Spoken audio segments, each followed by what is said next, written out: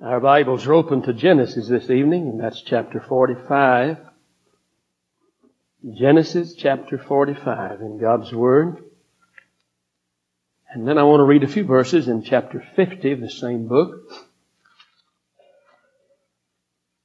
Genesis number 45. Genesis number 50. And then our text scripture is in the book of Romans tonight, one verse. And it's in Romans number 8. Romans chapter number 8. Genesis chapters number 45 and number 50. Lest I be remiss later, let me express my appreciation and my gratitude to you for your kindness to me. And my heart has been blessed this week for having had the opportunity of being in this place with you, experiencing the reality of the Lord's presence. And I say that sincerely. I don't know when I've personally enjoyed a series of meetings any more than I have this week. I've just received what my needy heart was in need of, and I'm grateful. I was thinking there a moment ago when you were blessing us with the music, I said to the Lord as I was expressing gratitude, and I was thanking Him for His presence, His power, His reality in this place, and I thought the Lord graciously permits me to be in over 60 churches a year. Last year, I think about 70 churches. I'm in conferences some, and I'm in a couple churches a week often. And I say that to say this. I was just sitting there thinking, I do not go to any place in this country where I receive and benefit and bless for the music like I am here. And I don't want to say that to reflect on anywhere else, but I want to say that to praise Him and to commend you. And I tell you, I'm blessed. I'm a beggar when I get around, something good going on, and preacher, he's been kind to me. I was going to say something nice about him, but he picked on me there, so I'm going to drop all of that I was going to say about him personally. But I heard someone bragging on some of his sermons, and I acted real pitiful today, and he brought me some of them, so I'm going to get me some new sermons to preach, and I get around where he hadn't been. But I brag on your music everywhere I go, and I took a tape home, and I said to my wife, my wife's named Josephine, I call her Joe. I said, Joe, won't you listen to this? And I tell you, she said to me the other day, she said they got in new tapes of music, and I said, well, I think they're getting one. So we're blessed just to hear you even after I leave here. I got some tapes last year that had some music on it. And so I just want to tell you, I want to brag on your music. I want to praise God for it, and I want to express my appreciation. Well, I'm homesick. You'll understand if I'm in a hurry. The preacher asked me if I was going to drive home tonight. I said, no, I quit that. It takes me 8 hours nearly to get home, and I used to do that. I mean, a few years ago, if I had 7 or 8 hours, even 10, I'd take off. But something's happened to me in the last few years, and I can't. I don't really know what it is. I was reading the verse where someone in the Bible said they was well stricken in years. And years has a way of striking you, amen? So, long about 3 or 4 o'clock in the morning, I got to pull over. I headed out from Birmingham going home some time ago, and I got to Cave City, Kentucky at 3 in the morning, and I saw a motel light that said, room still available. So I went in and called my wife and said, it's about as far as I can get. I'll sleep a little and get on in. But I am going home in the morning. I've been gone 3 weeks. I was home Thursday through Saturday, but my wife wasn't there. She had left after I left, and her flight didn't get her back home till 10:30 on last Saturday night, and I was already in Chattanooga. And so I'm homesick. I'll be honest about it. We've been together for coming up on 42 years, but we're still on our honeymoon, and I'm homesick, and I'm looking forward to getting home. So you'll understand that I'm in a hurry tonight.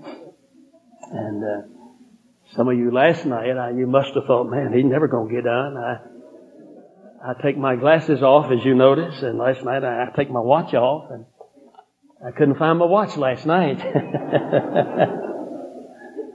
And you was listening so well, and the Lord was so in control of the meeting, I just about forgot where I was at, what I was doing. So I'll try to keep my eye tonight, not only on the watch, but watch what I'm doing. I heard of a preacher. He got up on Sunday morning to preach, and he had a big bandage here, a big Band-Aid, and he noticed people, they're sort of looking and wondering. He thought it might help, if he would tell them why he's got this big bandage here on his face. And he said, this morning while I was shaving, I was thinking of my sermon and I cut my face.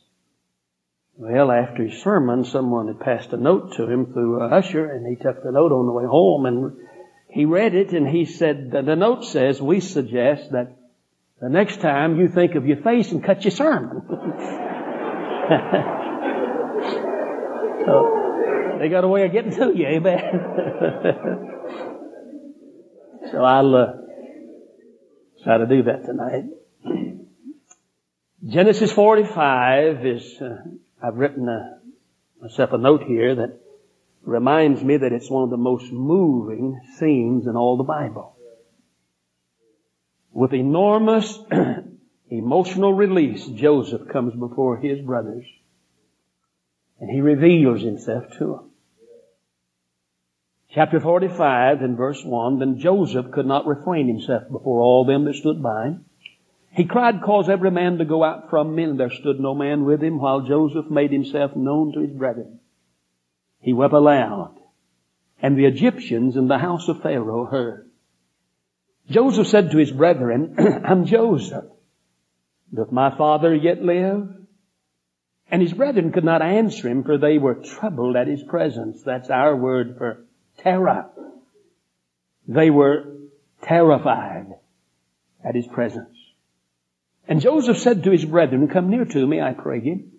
And they came near, and he said, I am Joseph, your brother, whom you sold into Egypt. Now, therefore, be not grieved, nor angry with yourselves that you sold me hither. For God did send me before you to preserve life.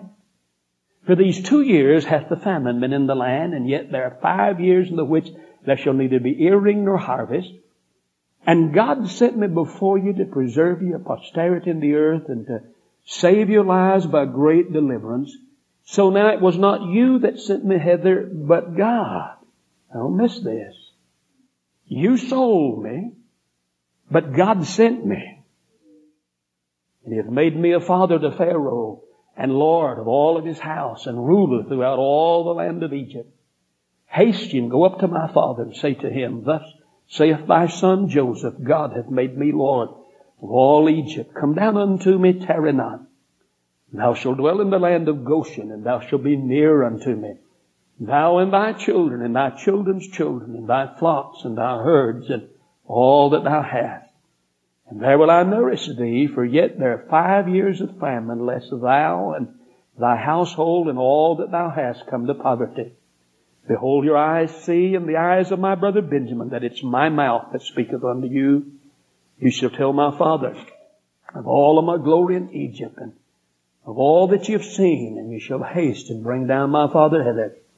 He fell upon his brother Benjamin's neck and wept, and Benjamin wept upon his neck.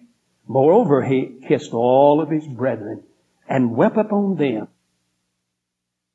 Into Egypt, and some years now has passed, and here they are before Joseph again. Chapter number 50 and verse 15. When Joseph's brethren saw that their father was dead, they said, Joseph would peradventure hate us, and will certainly requite us of all the evil which we did unto him. And they sent a messenger unto Joseph, saying, Thy father did command before he died, saying, So shall you say unto Joseph, Forgive, I pray thee now, the trespass of thy brethren and their sin, for they did unto thee evil. And now we pray thee, forgive the trespass of the servants of the God of thy father. And Joseph wept when they spake unto him. And his brethren also went and fell down before his face, and they said, Behold, we be thy servants. And Joseph said to them, Fear not, for am I in the place of God? But as for you, you thought evil against me. But God meant it unto good, to bring to pass, as it is this day, to save much people alive. Now therefore fear ye not, I will nourish you and your little ones. And he comforted them and spake kindly unto them. You thought evil against me, but God meant it unto good. I want us to think about that little expression for a little while tonight. God meant it for good. In the 8th chapter of the book of Romans, and perhaps the best known verse in the chapter and in the entire book of Romans, and probably one of the best known in the entire Bible, verse 28. And we know that all things work together for good to them that love God, to them who are the called according to His purpose. Someone that I have great respect for his insight into the Scriptures made this statement about Romans 8:28. He said it's one of the best known verses in all of the Bible, and yet one of the least understood. One of the best known in all of the Bible, and yet one of the least understood. I pondered that statement coming from a man of his caliber. And my thought was, could that be a fact? Though this verse is quoted by many of God's people,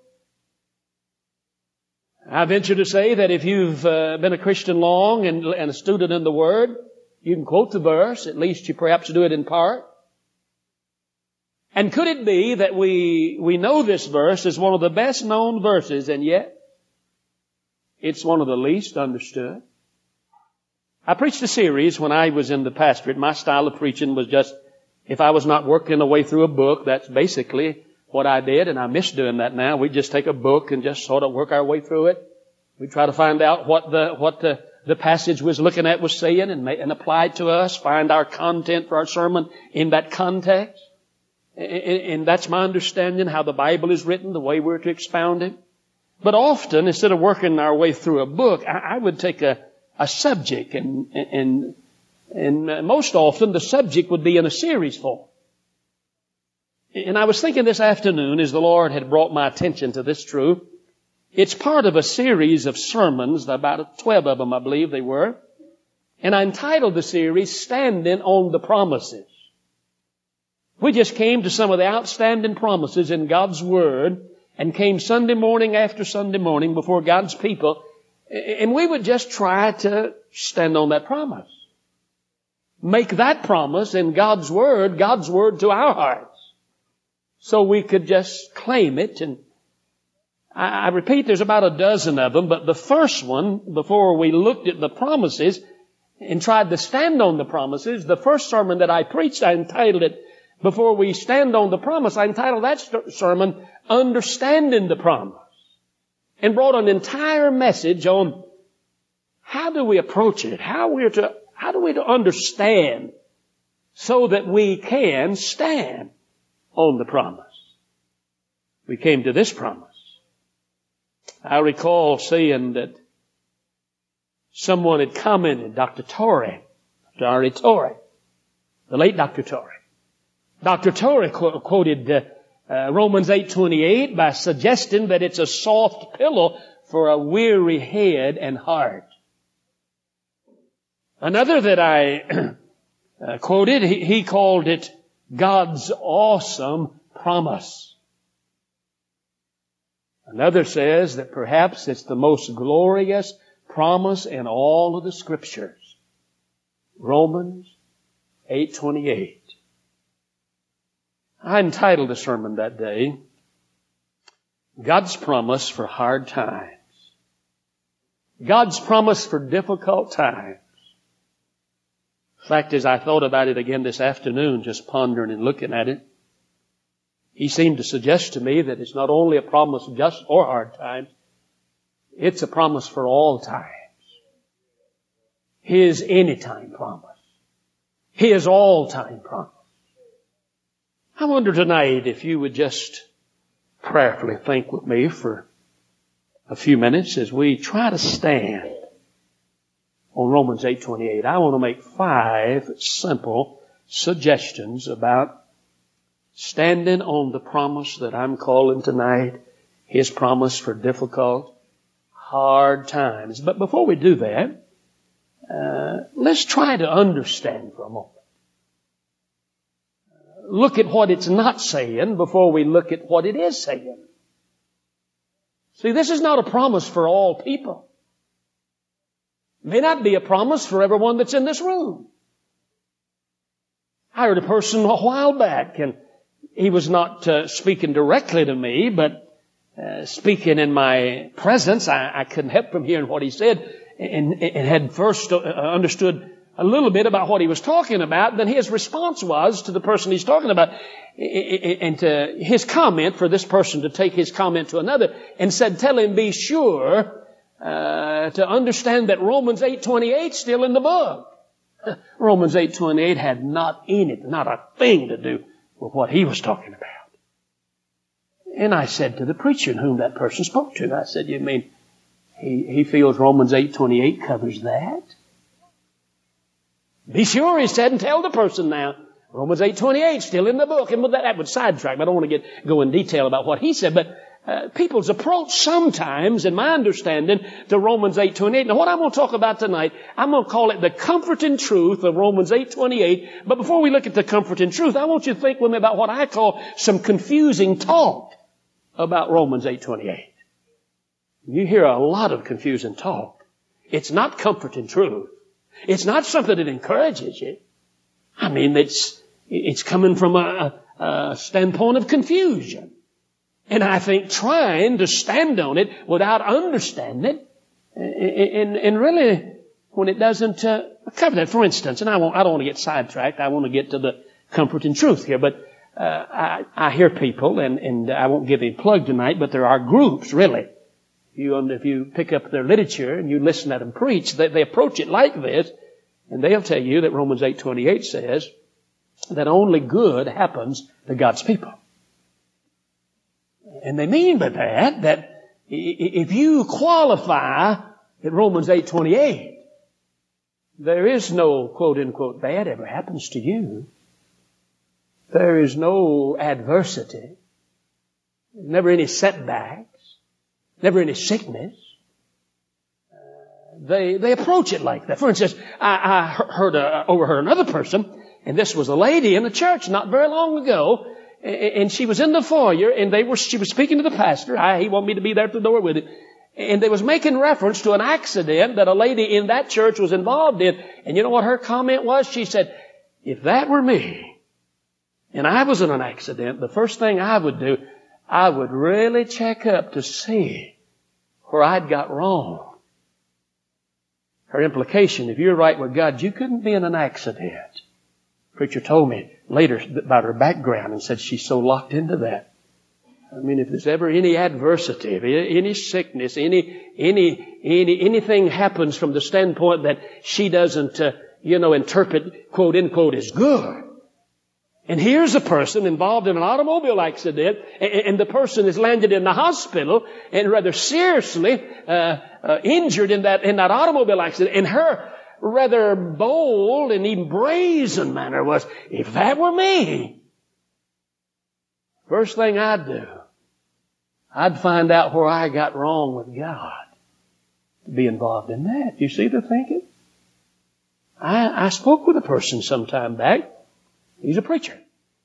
And his approach is, and that's why it got me to really thinking about it, his approach to Romans 8:28 is like that there's no adversity, there's no illness, there's no setback, you never have any problem with your family, there'll never be any problem with your children. If you qualify, if you're God's people that he talks about in Romans 8:28, it's always only good happens. And I listened to him for a few minutes, and I just raised the question. I said, how do you approach the book of Job? You know what he said to me? He said, who? I said, Job. You've heard of him? Oh, yeah. He said, well, he said, well, I got an interpretation for it. And I thought, so I said, I expect you have. No, God said about Job that Job was a good man. And God even bragged on Job to the devil. Even said to the devil, have you considered my servant Job? And the devil had. And the devil responded to God and said, you've hedged him in. But the point is, God said, Job, he fears me, serves me. He eschews evil. He shuns evil. He gets away from evil. Job's a good man, God's saying. But I raised a question to him. Did good always happen to Job? Boils from the top of his head to the bottom of his feet. Lost 10 children at one time.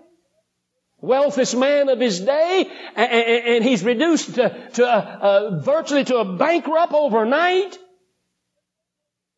And yet, he's a good man. He's God's man. So to try to interpret Romans 8:28 to suggest that Romans 8:28 saying, if you're God's people and you fit in this category that he talks about in Romans 8:28, and to say that God says only good happens, then that to me is confusing talk. That's not comforting truth. But there is another approach. They don't hardly put it like that. But they say this. Now listen, they'll say, well, bad things do happen to God's people, but they just appear to be bad. In reality, they're good. But they give the appearance that it's bad. Well, it wasn't just the appearance of being bad in Job's life. Things that happened to him were bad. What about Joseph that we read about earlier? That didn't just appear to be bad. That was evil and that was wrong. And even though God being the kind of God that he is that's in sovereign control, he can step in and cause the wrath of man to praise him any day he wants to. But they were still responsible for their evil. And they knew it. And God held them responsible. It didn't just appear to be evil in Joseph's life. It was evil then when it happened, and it's still evil. There's another crowd. They say, well, now listen carefully. Here's where some of us, we may be a little confused. Now, I'm not a smart aleck to know it all, but you may differ with me here. I suspect there was a time I kind of thought Romans 8:28 was saying what I'm about to suggest tonight that I don't believe it's saying. So it's obvious to me that the crowd that says only good happens to God's people, it's confusing talk. And when they say it just appears to be bad, I know of a good family, godly family. A drunk man ran over their little boy and killed that little fella. That was evil. That was bad. That didn't just appear to be bad. That is bad. And it happened to good people, God's people. So you can put that in the category of confusing talk also. Not only, it's not that just good happens to God's people, and it's not that it just appears to be bad, but in reality it's good. But here's that third and final. I won't go any further on this, just mention this. You know what there's some folks says about Romans 8:28, and that's why I need your undivided attention now. They put it like this. They say, oh yeah, we agree bad things do happen. But they say eventually the bad things become good things. God says in Romans 8:28, that bad thing that happened to you, one day I'll turn it in and make it good. Well, that's confusing talk also. It doesn't say that. God doesn't say that bad, evil thing that happened in your life, one day that thing itself will be good. That's not what he says. It was evil when it happened to Joseph. It's still evil. It'll always be evil. The meanest of his brothers never will become good. Romans 8:28 is not saying one day those bad things eventually becomes good things. It doesn't say that. That drunk man that killed that little boy was bad when it happened. It's bad tonight. It'll always be bad. So what is Romans 8:28 saying? Well, let's just, that's enough of the confusing talk. Amen. I prefer to get to what I'm calling the comforting truth. I want to just, it's so simple. I almost refrain from approaching it tonight. But I want to suggest to you out of this one verse 5 simple suggestions as we attempt to stand on the promise, God's promise for hard times. And let me just put it in a little form so it'll be easily remembered tonight. And I want to suggest, first of all, what I'm calling the compass of the promise. Or if you prefer, you may want to call it the completeness of the promise. And I mean by the compass of the promise, when I say compass, I'm talking about the range. I'm talking about the boundary. I'm talking about the reach of the promise. I mean, how far does this promise reach? How far does it extend? The compass of it. You say, Brother Hurts, you don't know what I'm going through. Well, think with me. A-L-L. All things. I didn't write that. I'm just reading it tonight. You say, but you don't know what I'm going through. A-L-L. That's the compass of it. That's the range of it. That's the boundary of it. Yes, it does. If you know, we'll find out in a minute the chosen people, not just the compass, the promise, but we're down the line. We're going to talk about the chosen people of this promise. Who is it that fits in this promise? If you find yourself in that group tonight, the compass of the promise that God is sending you tonight is A-L-L. Even that heartbreak you're going through now, that disappointment you're going through right now, that situation you find yourself in, you say, but it don't look like it's going to be good. Well, he didn't say it looks that way. He says, we know. Notice how he puts it. I preach a sermon sometime entitled Paul's Certainties. I go to about 4 or 5 places in the Bible where, no question mark, where Paul says, we know this earthly house, if it's dissolved, we know we've got to build it. We know all things work together. We know this, we know that, Paul said. And here's one of Paul's certainties. He says you can know this. You can just put it down for sure that all things. So that's the compass of the promise. The second word tonight is second suggestion, not only the compass of the promise, but I want to take a little expression apart here, and I'm aware that even when you do a word study, it runs together, but I'm taking the liberty to break it up in words here tonight. And I'm talking about the compass of the promise. Then secondly, I want you to think with me about this suggestion. I call it the continuation process. Now use that word work. Don't draw a conclusion tonight about what's happening in your life and say this is the end. You don't run up on Joseph. How long did that go on before God elevated him? 13, 14 years or so?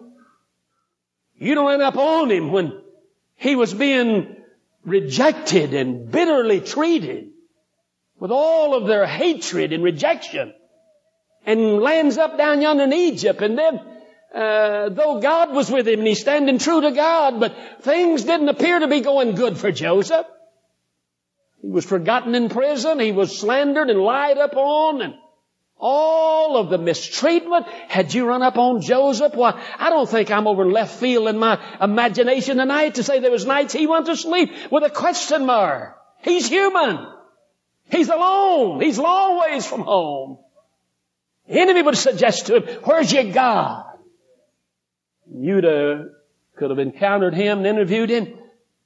You'd have said, just assuming, he knew Romans 8:28 and that truth. Oh, he'd say to you, it doesn't look that way, does it? But you see, there was a process going on. He didn't understand it. There's one going on in your life tonight that you don't have the end picture yet. And when Romans 8:28 says, and we know that all things is the compass of the promise, but all things work, that's the continuation process that these experiences and events, they set loose a process in our life, and God is at work in the midst of them, and He hasn't brought us to the end of it yet. Not only do I suggest the compass, the promise, the continuation process, but third suggestion, I call it the connection principle tonight. It's in the word together. Together. Is it Thayer? It's one of the word studies. I think Thayer, when I put this together looking at it, he suggests with some insight that word there, Thayer says together, it means to be a partner in labor with. A partner in labor with. God goes to work in the midst of what's going on in your life, and can write and say to us about the finished product, listen, all things, the compass of the promise I'm going to let you stand on, it involves everything that's happening in your life. Because there's a continuation process, and there is a connection principle that I'm taking, and I'm working some experiences together, and the things that's happening, God says, I'm putting them together, and I'm going to bring about an end product in your life. I'm a baker by trade. Some of you know that. That's my background. We as a family owned a bakery at one time. That was the work I was doing when I left outside employment and went full-time in the ministry. I baked for the Finance Center building for the United States Army in Indianapolis, Indiana, at Fort Benjamin Harrison, just outside of the city. Baked for 5,000 people. I was a civilian employee. We contracted work from the government, and we did the baking there for the Finance Center group. 5,000 is my responsibility to do the baking, and of course had workers there with us. And so we contracted to work from them and made sure they had the baked products. We did the rolls, dinner rolls, and we did cakes and pastries and pies, and especially one, I guess the biggest of our business there was the breakfast hour. We did Danish pastries for the breakfast and donuts, of course, and things like that. And one day of the week, which was on Friday, we didn't make so much pastry. We made buttermilk biscuits and gravy. It was my responsibility to make biscuits for 5,000 people. The fellow said to me, and I mentioned that some time ago, he said, "Boy, I bet you had to use about 10 pounds of flour, didn't you?" I said, "Oh, yeah." You can tell he hadn't made any biscuits, amen? Not for 5,000 people. And I said, "Yes, 10 pounds and a whole lot of 10 pounds, too." And, I'm talking about a connection principle. I'm talking about working something together. I'm talking about coming out with a pleasing product. But you ever think about what goes in a biscuit? You cooks know. Start with your flour. I'm talking about you have to put something together to get something that's palatable and tasty. It's not very palatable. It's not tasty if you take them as individual ingredients. Flour, why, there's no taste. It's bland. I started to say shortening. I didn't use shortening. They wouldn't let you. See, that's been how many years? That's been over 30 years ago now. I've been in preaching. I hate to admit that. I've been preaching nearly 40. And it's been, 35 years. But they wouldn't let us do that now, I don't guess. But I use lard. You cooks and bakers know good lard to make a better biscuit than this vegetable shortening will. Good lard will. Of course, they'd tell you today, lard will kill you. I mean, about everything I was raised on, it'll kill you now, amen. I heard Dr. Tom Malone Sr. say some time ago, he said, that urgent, worn-out, gravelly voice of his, Dr. Malone's way up, and what is he, 90-year-old now? Dr. Malone said, well, in this age we're in now, why, there's nothing hard you can eat, it'll kill you. He said, I was raised in North Alabama, my grandparents raised me. He said, was raised on pork. He said, they tell you now, pork will kill you. He said, I got to thinking. He said, there may be something to it. He said, that's probably what killed my grandpa and my grandma. He said it got grandpa at 95 and grandma at 96. I'm sure that's what killed them. Well, if they hadn't had pork, no telling how long it'd have lived, he said.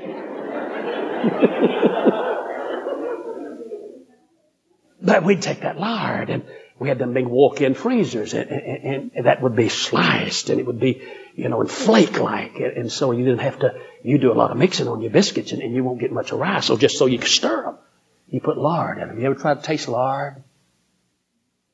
We used the leavening for it. Since I had buttermilk, I needed something to counter the sourness. So I had to use some soda, used baking powder, used cream of tartar. One of the other bakers, when he'd have to do it, he'd come to me. He called me Hurt. He said, Hurt, what do you do to your biscuits? I don't. Said, they're always saying, your biscuit's not as light as that other baker's. What he didn't know, I dropped a little yeast in mine. Not enough to make them like a dinner roll, but enough to give them a little kick. And they'd jump up there like that. Did you ever taste yeast by itself? It's a slimy thing. You ever taste cream of tartar, baking powder, soda, salt? I use a little bit of sugar to give it a balance. Not enough to make them sweet, but just a balance. And then work that together. Put it through, 450 oven for about 15 minutes. We had for folks that didn't eat sausage gravy, you had to have a little chip beef gravy, but I preferred the sausage, amen. And put you some sausage gravy on. Man, I'm getting hungry, amen. See, some of us tonight, we're in the midst of something, but we're not letting Him take that connection principle. Let Him give Him a little time. Let Him be God in your life. Don't get bitter at Him. Don't listen to the devil that tells you, God's not fair. God's not good. If God was good, you wouldn't have been treated like you're being treated. They wouldn't have mistreated you at that place. That wouldn't have happened if God was good. See, I know what the enemy says to you. But you just be still. I preach a series out of the Psalms sometime, getting to know God. And one of them, if you're going to know God, there has to be some stillness involved. Be still and know that I'm God. And the word still doesn't mean just, it involves, I think, being quiet, but I'm told by those Hebrew students, helps me understand the Scripture. It's really saying, just back off, relax, take your hands off of it. You don't have to get involved. Be still as if you got to get into it. Let God be God. And you'll know God. You'll know that He is God when it's all over. And so tonight, if you're in the midst of something, and the enemy's saying to you, God's not good, He's not fair. Well, if God was a good, gracious, loving God, you wouldn't be going through what you're going through. God's promise says, there's the compass of that promise, that's all things. There is that process that's going on, that continuation process. He's still working on me, as the song said, and we need to let Him be God in that sense. And there is that connection principle. He's putting some things together. I was in an area, I thought of this afternoon, and it was in one of the areas of our country that been in the news in just recent days. My wife asked me last night. She said she named 2 or 3 places in eastern Kentucky and over in right across the line in not West Virginia, but south of West Virginia, up there in the area. You may have seen it on the news where all that flooded. I said, I said, I'll need to call and get home. And I preach at a number of churches up in there. But this is in a little another area back in the Kentucky side, back in it's mountainous. It's, one preacher friend calls it the missionary country up there we go to some. There's a church. My, how God has blessed that church. Preacher, a touch of God, a broken man of God. God blessing everything they were doing, walking with God, and they were in a building. They filled their building up. They built onto it, just sort of, they had no resources hardly, just sort of like a lean-to, and they built again, expanded, and the thing wasn't supposed to seat less than 100. Now, there's probably way up nearly 200 people coming from all around those little areas, and God's got His hand, and they're crying out to God with brokenness. They're having special prayer meetings, praying for God to just give them some, as He put it, some resources so that they can add on. And they got a spot of ground. They want to build a more permanent building there. Well, there was a storm. When that storm go up through there, 2-3 years back, I was in Oregon. My wife was with me out there, and since it's 3 hours time difference, we'd been out to lunch and we came back in, we turned CNN News on, and I said, look at this. This is a live picture. And it was Nashville, Tennessee.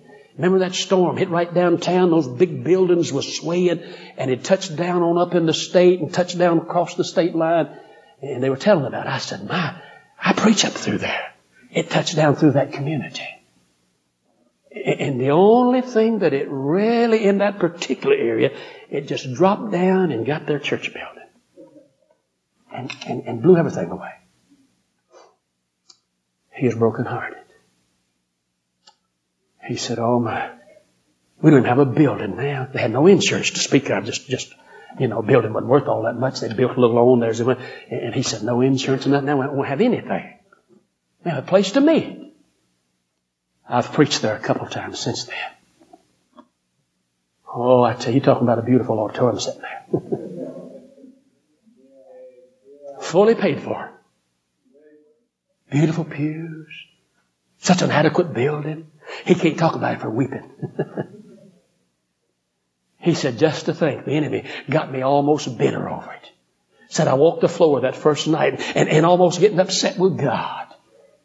And said, Lord, after all, the building wasn't worth much, but it was a building. We had somewhere to get in. And now you've blown the thing away. And he said, all the time, God's wanting to put up a new building for us. Churches heard about that. You couldn't believe.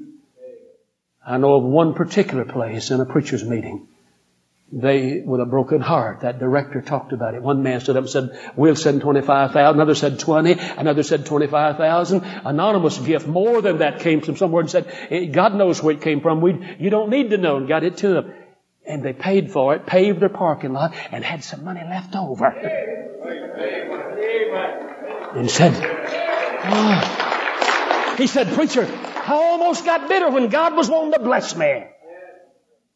So listen, there's a connection principle. God puts things together. Don't look at circumstances and draw a conclusion just on your circumstances tonight. So I've talked about the compass of the promise, all things. I've talked about the continuation process, something's at work. I've talked about the connection principle tonight. There's that principle together, bringing things together. Then there's the chosen people. There's two sides to their experience. There's the divine side here, and then there's the human side of their experience. They're said to be the people who are called of God. We might use the word tonight to express that call, use the word conviction. The drawing, when God awakens you by His Spirit of your lostness. You're not capable of doing that. God's Spirit does that. And brings you under what we call conviction. And you become aware, I'm a lost sinner. I'm in trouble. I've sinned against the Holy God. That's the work of the Spirit of God. Salvation is of the Lord tonight. And He does all of that. And that's why it's so important for us as believers to be walking with Him so His power is free, so He can work through us to talk to people. So there's the call. Are you in that number tonight? Can you remember a time you'd say, yes, preacher, I knew I was aware of my lostness, and I knew I was on my way to hell. And that call, that conviction, that drawing, and you can't come unless you experience that. That's the divine side of the experience of these chosen people. But then He brings into focus a human side of that experience. And He not only says they're the call, but notice who He says. He says these things works for good to them that love God. See, when the Bible talks about love, us loving God, it's more than just some emotional experience or a feeling. Jesus said, if you love me, keep my commandments. And He's saying if you love Him, this love will be demonstrated by a life of obedience.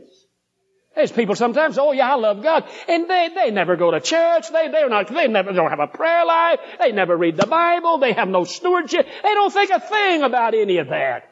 And yet they have talked about, I love God.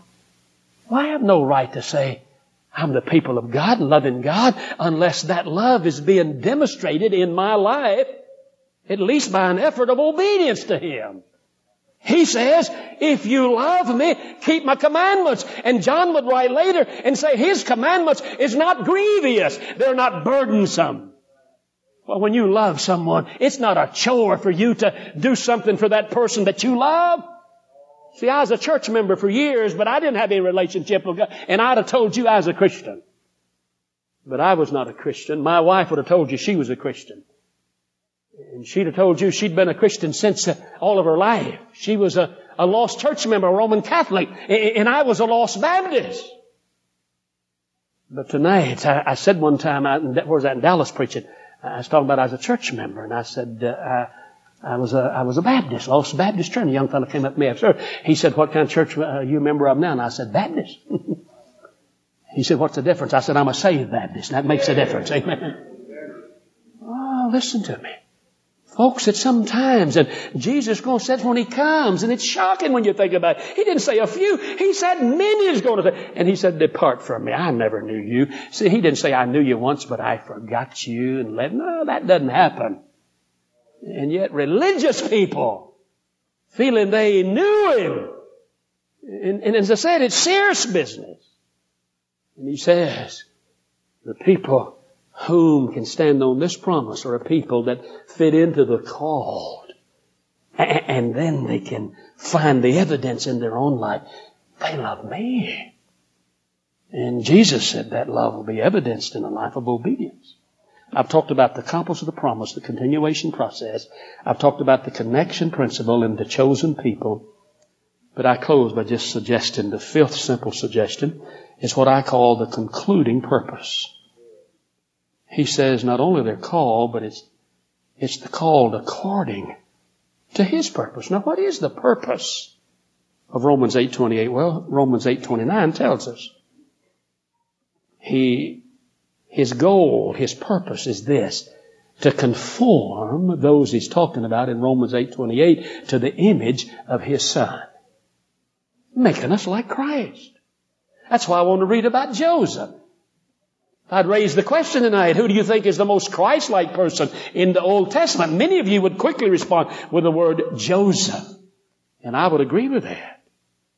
Oh, when you're reading about Joseph, you immediately feel you're in the presence of someone that's behaving like our Lord. And this text says that when the people of God that Romans 8:28 is talking about is being conformed to the image of His Son, then it brings Him into a position that He would be the firstborn among many brethren. That's an Old Testament image and term that firstborn was a term of honor. The firstborn was in that honored position. And He's, to put it simplified, He's saying, when we permit Him to bring us and make us Christ-like, it brings more honor to Christ Himself. He receives glory. I have people say to me sometimes, be conformed to His image, and one day that will be complete. That's a process and a work that's going on now. And a person said someone had told him that meant that, that we'll have an attribute of deity. And I said, oh no, it doesn't mean that. We never become quote unquote little gods, and it doesn't mean that we're going to take on attribute of deity. And in my understanding, it does not mean also that we have His facial resemblance. Doesn't mean everybody in their facial resemblance looks like Him. That's not what He's talking about. But He's talking about we're going to be like Him morally. We'll be sinless. We'll have a glorified body one day like His. Going to be changed. But you see, God's up to causing some people here and now to become Christians, to be like Him, to bring more glory to Him. In that experience, if we'll just let God be God, instead of it making us bitter, some of the most Christ-like people I've ever been around in my life has been some people that's gone through some storms and some hard places. And they didn't resent it. They didn't rebel against it. They didn't try to run from it. They just said, You be Lord. And I tell you, when you're around them now, you're around someone that you just know you're in the presence of someone that's walking and that's even like our Lord. Because that experience is bringing them to that concluding purpose, that it's bringing them to the image of His Son. Heads are bowed and eyes are closed.